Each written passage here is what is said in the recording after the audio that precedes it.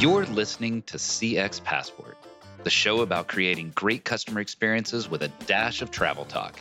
Each episode, we'll talk with our guest about great CX, travel, and just like the best journeys, explore new directions we never anticipated.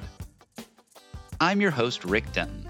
I believe the best meals are served outside and require a passport. Let's get going. Sometimes when you make a networking connection with someone, it just clicks.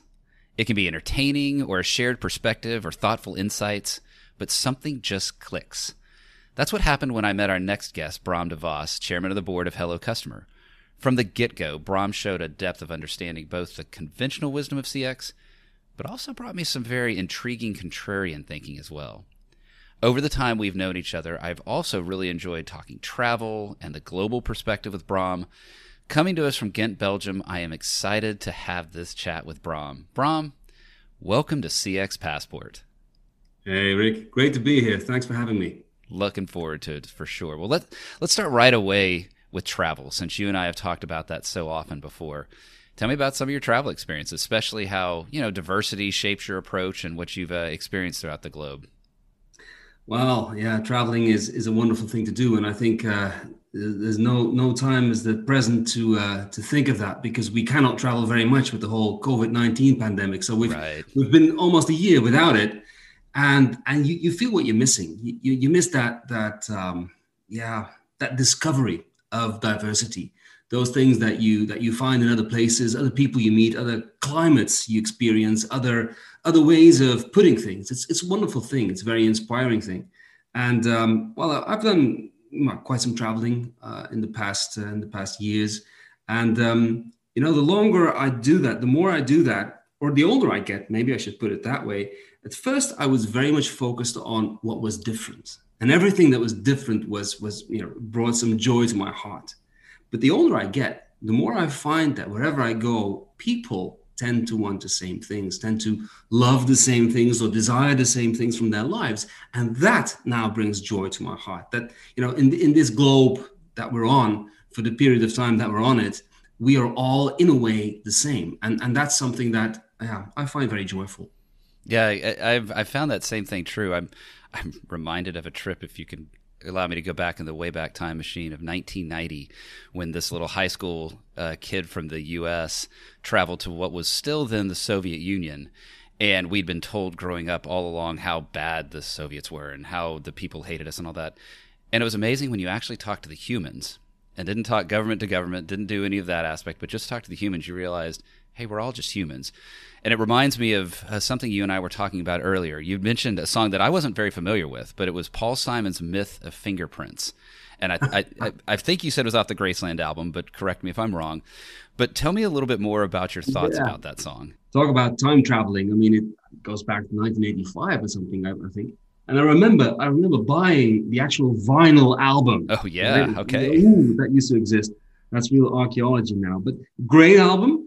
As a matter of fact, an album that contains a whole lot of traveling in itself, because it's based on experiences of Paul Simon, that music that he heard all over the world. Really great album. And at the end of the first side, I think, of that album was a song. Indeed, it's called The Myth of Fingerprints, and it's a funny song. It's a funny song, but it's always in my head, and it's something that I think about a lot. I think, if I remember correctly, I'm not really sure, but I think it's about a guy, a talk show host, that says, guys, I've been around the world. I've been everywhere. And those fingerprints that they say that are so different, they're all the same.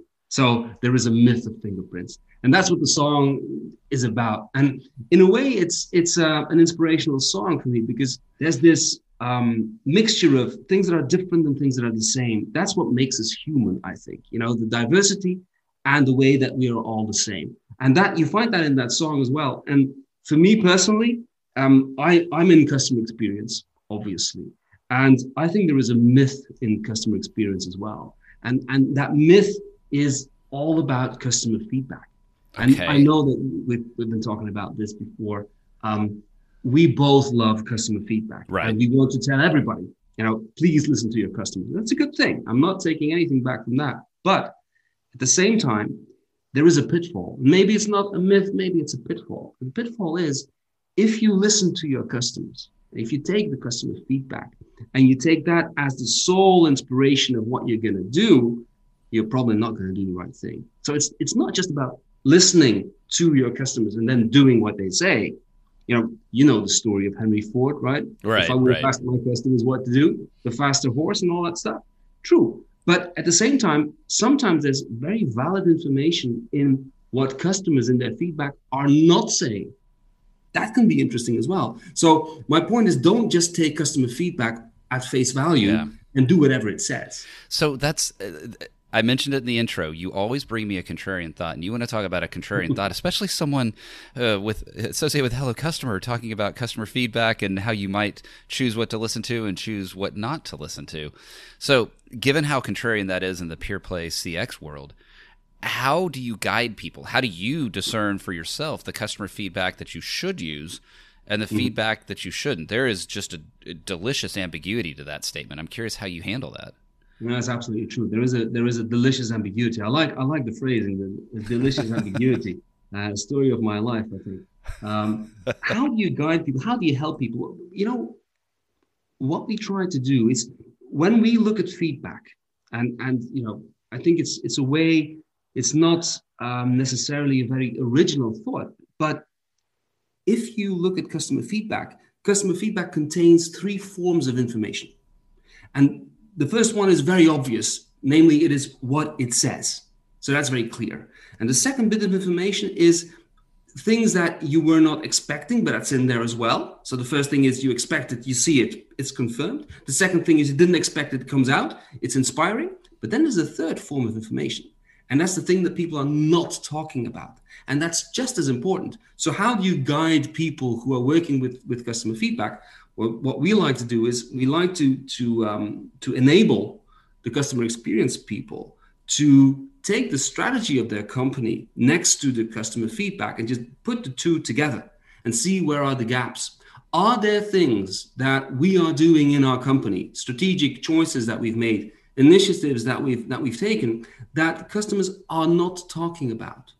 That's an interesting approach, and it's a very valid approach. And the other way around, people who are working on strategy, we'd love to inspire them to say, hey, take this voice of the customer stuff seriously, because it may help you to decide which choices to make or not to make. So in a way, I think it's all about trying to bring those two focal points, customer experience, strategy, closer together.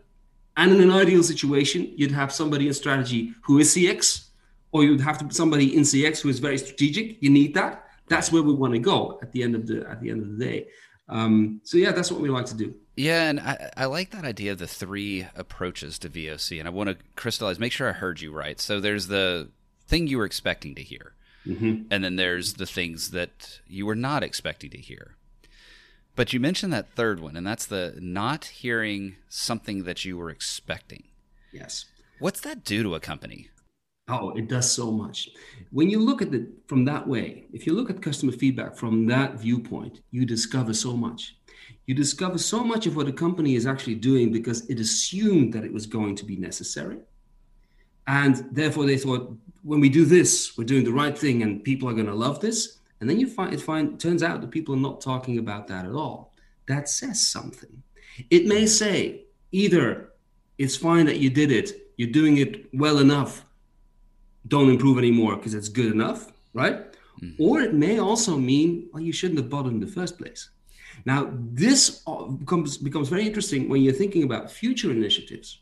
Which are the ones that you're going to prioritize? Which are the ones that you're going to do?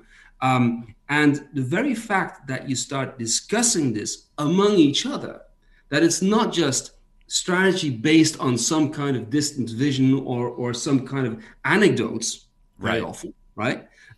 If you look at VOC in a structural way, then you will not just base yourself on the words of one or two customers or an anecdote that happens to happen there or there. You'll look at it in a more organized way, and therefore you will be able to derive from what you're reading, what you're seeing. You'll be able to derive more truth, and that's what we want.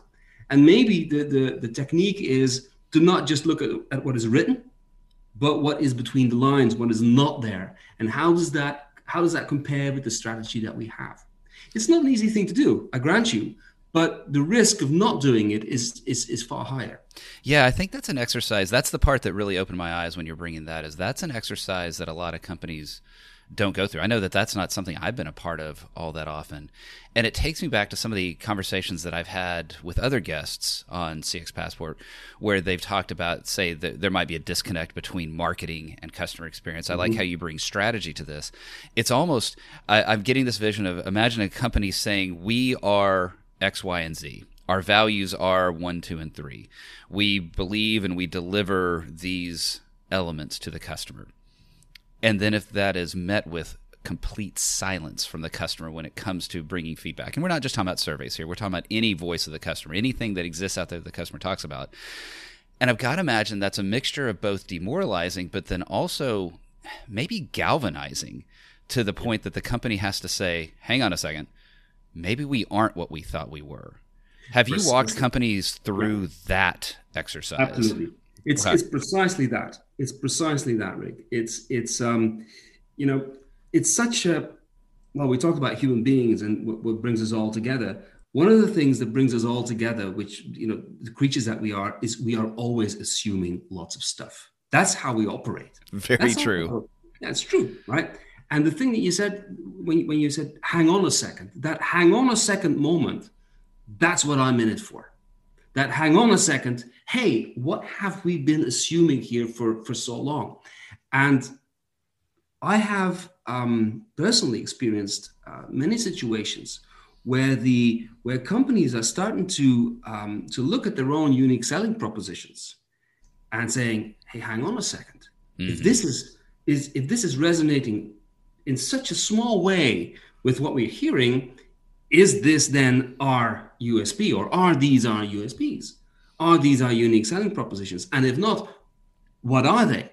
And that hang on a second moment is so very much needed, because our world is moving at such a fast pace that, you know, before you know it, there's going to be somebody else who's going to have done that thing of hang on a second, right? And who's come up with a new proposition. So you have to do it. It's also a lot of fun to do it. It can be demoralizing. It can be frightening. It can be frightening for people as well. People who've been in a position and, you know, who've assumed that this is the way we do things. And then the world changes. I mean, talk about the world changing in the last year with COVID. Sure. The world has changed completely. That's how fast that it can go. Well, you have to go through that exercise. And my personal view is you can have a lot of fun doing it. I have seen companies reinvent themselves as well by seeing certain obvious truths that had become hidden underneath layers and layers and layers of assumptions. And when that happens, when that moment of hang on a second happens, that's great.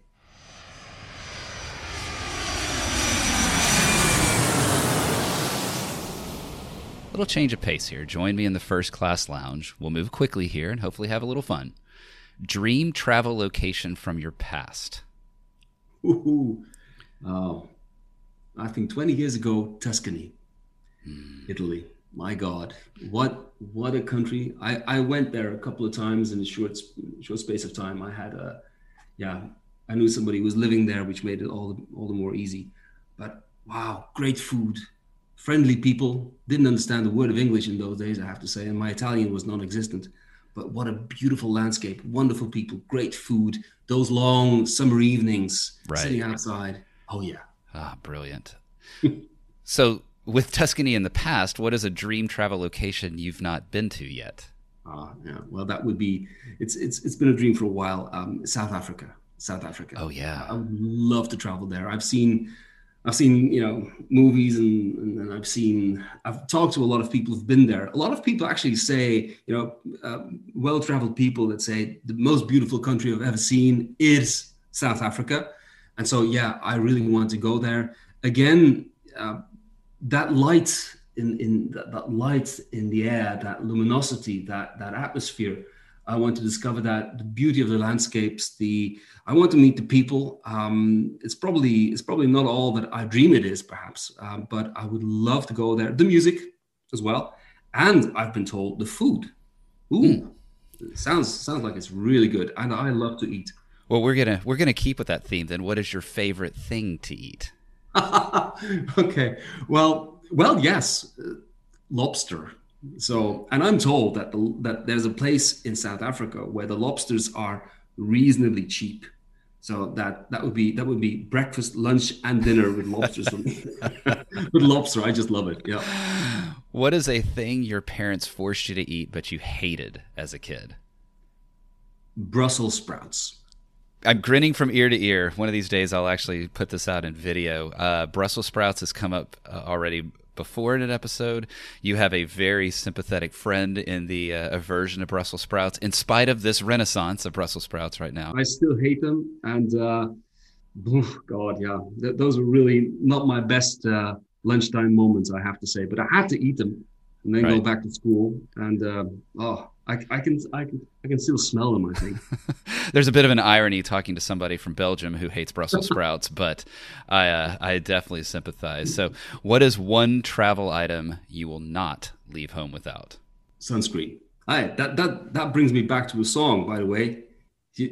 Wear sunscreen. Wear sunscreen. Do you know that song? I don't know that song. You have to look it up. It's a speech put on some. Oh, beat. yes. It's a Sunscreen. song that was based off of a speech. Yes, Yeah. yes. If I could give you one piece of advice for the future, this would be it. Wear Wear sunscreen. sunscreen. Brahm, the other day I was starting to tell a travel story, and I found myself pivoting quickly to a quirky or negative moment and caught myself. My trip was great. I loved it. Why on earth was I bringing the negative into the story? Hmm.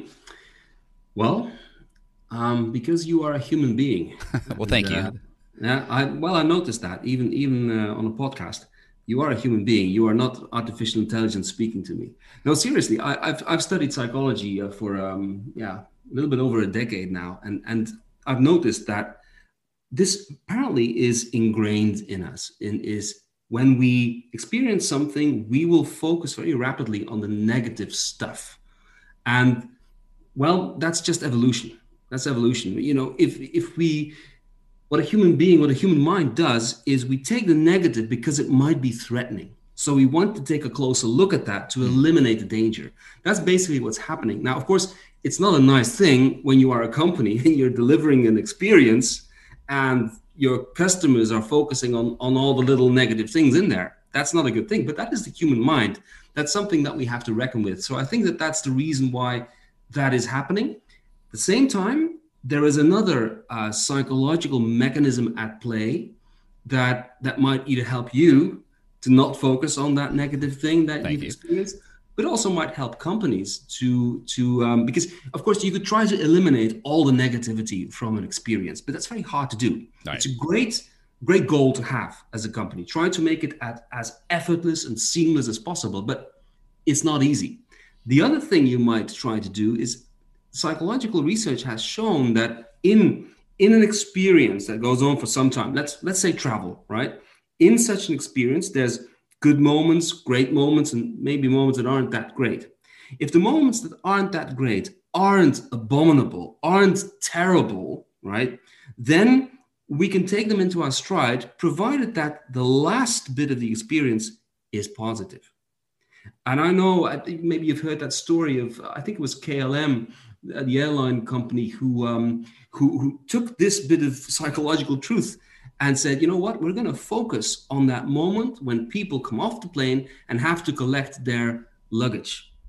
And if we can make that experience great, it's a difficult thing to do, obviously, but if we can make that great, all of the other little negative things that went before are going to disappear. So that's something that you can use in your own life, or that companies can use in their own environment, to say, okay, how can we make the end of the experience reasonably good or even very good? And by that way, make the rest of the negativity go away. Yeah, I was listening to a podcast this weekend. Scott G's, I think it was. And he was talking about NPS and talking about how influential the last X period of time is, last 5 minutes, last, if it's a long relationship, last day, last week, last month of the relationship, whatever that looks like, how that influences it. Well, with all your travels, Do you find yourself doing the same thing, focusing on that negative? Is that a part of who you are as well?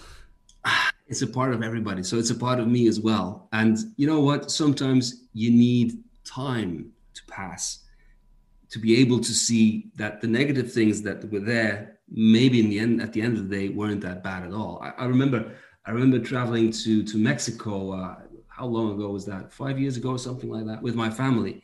And we traveled from Brussels. We had to go from Brussels to Frankfurt and Frankfurt to Mexico City.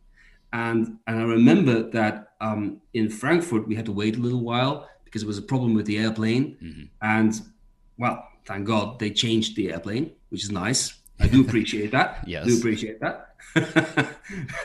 We all want to get there safely, no matter what the rest of the experience is. Safety is number one. Yeah, absolutely.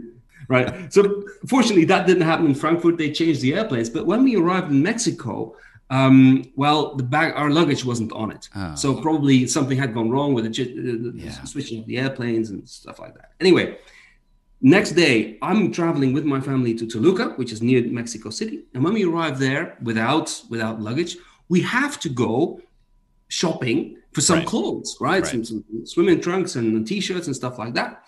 And that was a bad experience because we didn't want to do that. We had everything in our baggage and So very bad experience.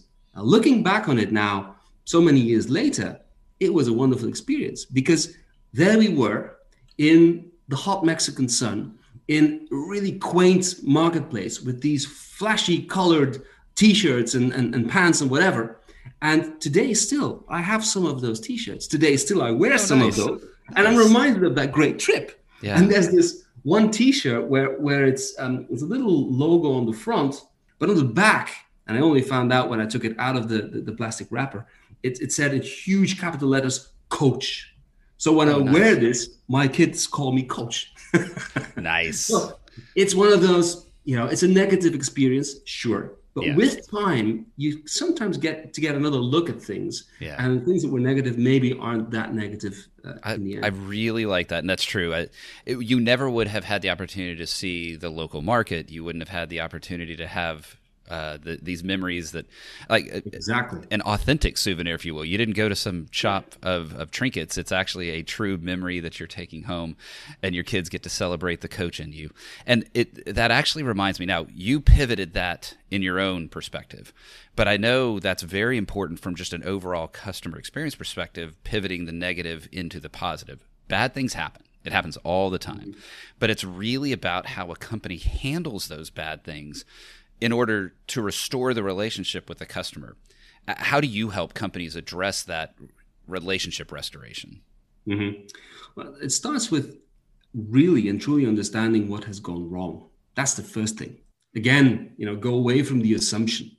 Go away also from the generalization, but go to the individual experience and see if you can understand that, or if you can have a system that understands that. So the first thing we like to do is help companies truly understand what has gone wrong if something has gone wrong.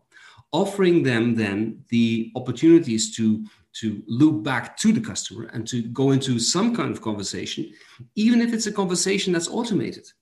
People appreciate the fact people know that something will go wrong sometime.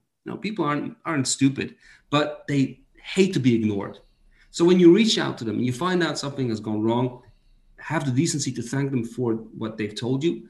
And if you can, make it better, but very often that's not even necessary. Just apologizing is enough. What I think is, I had this customer the other day who said, sometimes we would want something to go wrong because we have seen that when something goes wrong and we then interact with the customer, and we do that well, they appreciate us so much more that I'm tempted to make some things go wrong. I said, don't go there, don't go there. Not a good strategy, but we do see that, right? Restoring the relationship often results in a higher perception of experience. But understanding what is really going wrong, and we at Hello Custom, we use artificial intelligence to help identify that and to help see clearly in that. That doesn't take away the fact that you cannot avoid some things going wrong sometimes. That's just a given. But trust people to understand that as well. Have some trust in the humankind. They will they will appreciate what you're trying to do, even if it's an automated message. I'm not advocating for any automation there. As a matter of fact, I do believe in the true human interaction, but sometimes that's just not viable. It's just not possible. But truly understanding what has gone wrong, then if you can, if you can work away, if you can get the structural problems that you have as a company, if you can work on those so that you will have less problems in the future, that's even better. That's the next step. And so step by step, you go on and you keep on improving. But it's never going to end. It's never going to be a finished story. If nothing else, the world changes, and the expectations of the people you deal with change as well. Right. So you're never going to finish that journey. All the more reason to spend as much time as possible truly capturing that total voice of the customer, being able to understand who they are and do more than just listen, but actually act upon it. And I love that. Bram, it has been wonderful talking with you. Again, I love that, we start off with travel. We're then going into very contrarian views, which of the idea of, hey, there's some customer feedback not to listen to. But I do love and appreciate the beauty of the myth of fingerprints perspective, that fundamentally we are all the same. And then, I really did enjoy hearing about the T-shirt and how we can take those negative experiences and pivot them into positive. And certainly that is true right at the customer layer between customer and company, and how can a company restore the relationship when things go off the rail. It's been a wonderful conversation, Bram. I have truly enjoyed it. Thank you so much for being a guest on CX Passport. I am very glad you were here, and I look forward to having you on again in the future. Well, I look forward to that. It's been as ever a great conversation with you. I do love interacting with you, and I hope that we can speak again in the future, and hopefully we can travel to actually meet in the future as well. Who knows? That would be a great thing. Thanks for joining us this week on CX Passport. Make sure to visit our website, cxpassport.com, where you can hit subscribe so you'll never miss a show. While you're at it, you can check out the rest of the EX for CX website. If you're looking to get real about customer experience, EX for CX is available to help you increase revenue by starting to listen to your customers and create great experiences for every customer, every time. Thanks for listening to CX Passport, and be sure to tune in for our next episode. Until next time, I'm Rick Denton, and I believe the best meals are served outside and require a passport.